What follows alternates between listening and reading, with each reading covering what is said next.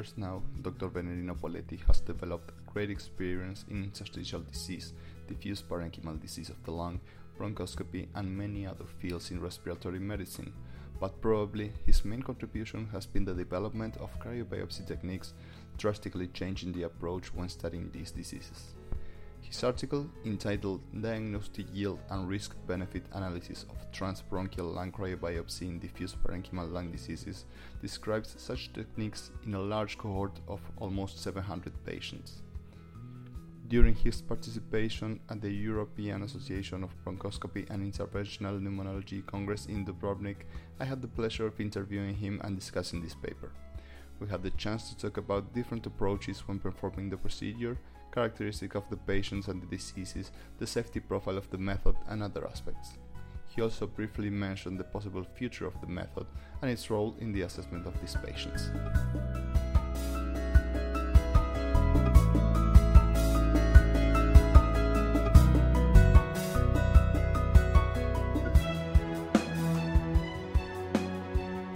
Dr. Poletti, thank you very much for your collaboration with the WABIP website.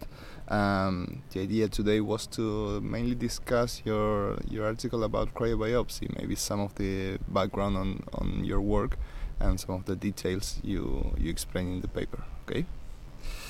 First of all, we'd like to discuss maybe the technical aspects of the procedure, what's your choice, and what you included in this work. This paper describes our experience in around 700 cases of trans-bronchial cryobiopsy in patients with diffuse parenchymal lung diseases.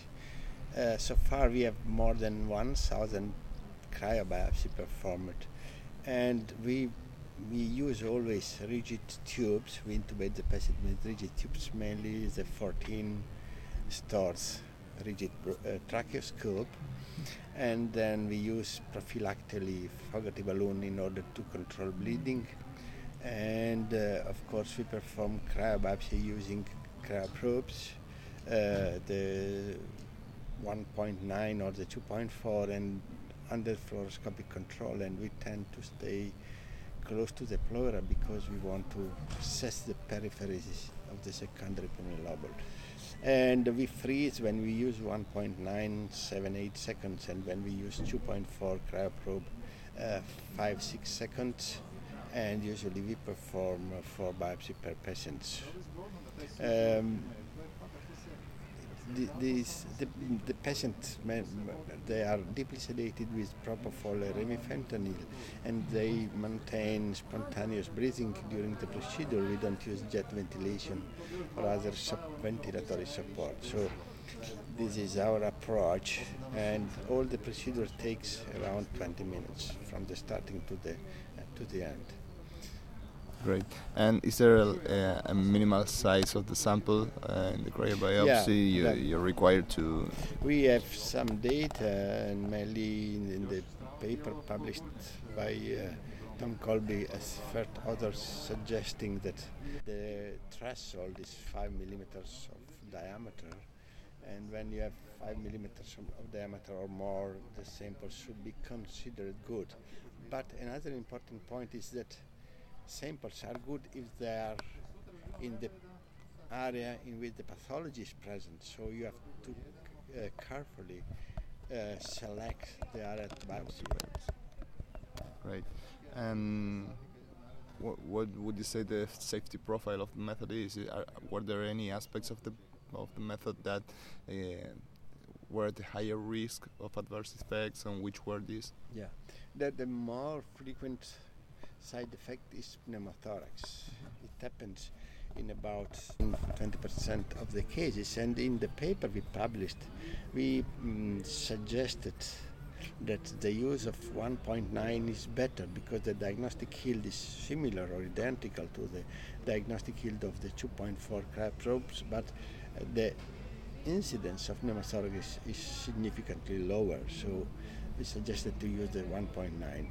This is more frequent complication, but it's not the most dangerous complication. The most dangerous complication is bleeding, and for this reason we started using long time ago Fogarty balloon in order to control bleeding, because if the biopsy sample is too central, you can tear the vessels and you can have significant bleeding in the large airways. With the Fogarty balloon, you can seal the area and you can control flooding of the blood into the whole lung.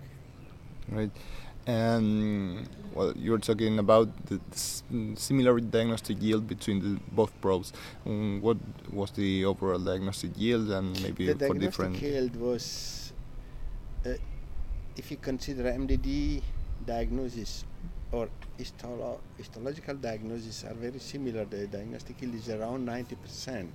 And what we have already another paper published in Respiration, again with the first name of Claudia Ravaglia, and now these data were confirmed that this biopsy strategy is very important. You have to take samples at least from 2 different segments in order to capture the heterogeneous pathological pattern. So if you have biopsy in 2 different segments at least, the diagnostic yield is very good. You need at least 2 samples, because if you have less than 2 or less, the diagnostic yield is significantly lower.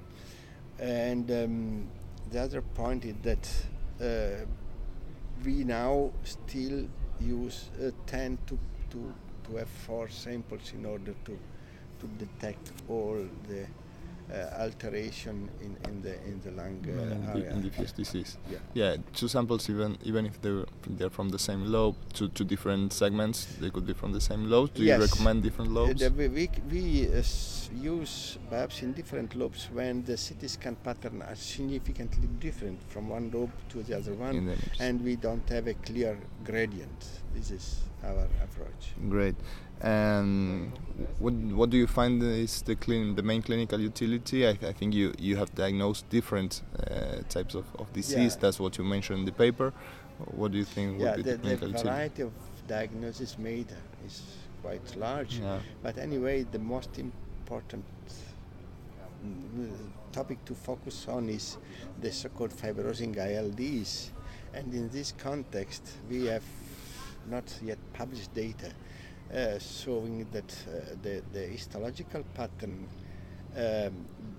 captured by cryobiopsy provide us with prognostic information. So we, in this study that has been just now submitted for publication, and we cross fingers, we showed that if you find UIP pattern in cryobiopsy samples, the prognosis, the survival curve, and the progression of the disease is worse compared to other patterns. So we saw it that we can trust on histology, even if the histology comes from cryobiopsy and not from surgical lung biopsy.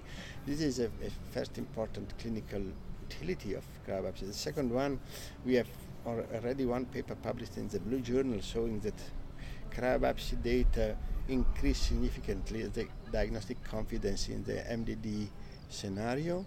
And we have another paper replicating, this was a monocentric study, now we have a multi-center study showing similar data. So when you use cryobiopsy for histological identification, the confidence, diagnostic confidence in the multidisciplinary team increased significantly. It's very high. Yeah. And just to wrap this up, what do you see is the future of the technique? Yeah. Oh yes, this is an important point. I think we will have shown new cryo probes on the market, smaller and disposable. We have already some data showing that the samples obtained can be good enough for diagnosis, at least in a large majority of the cases.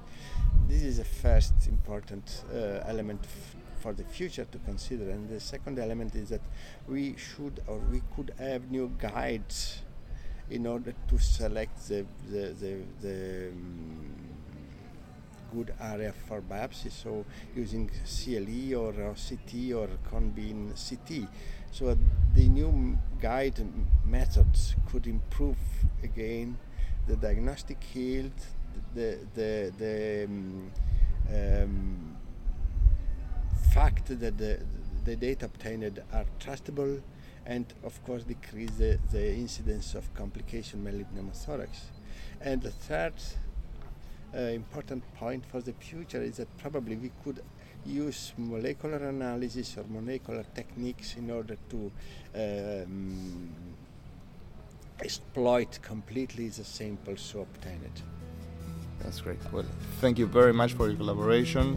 And thank you to you.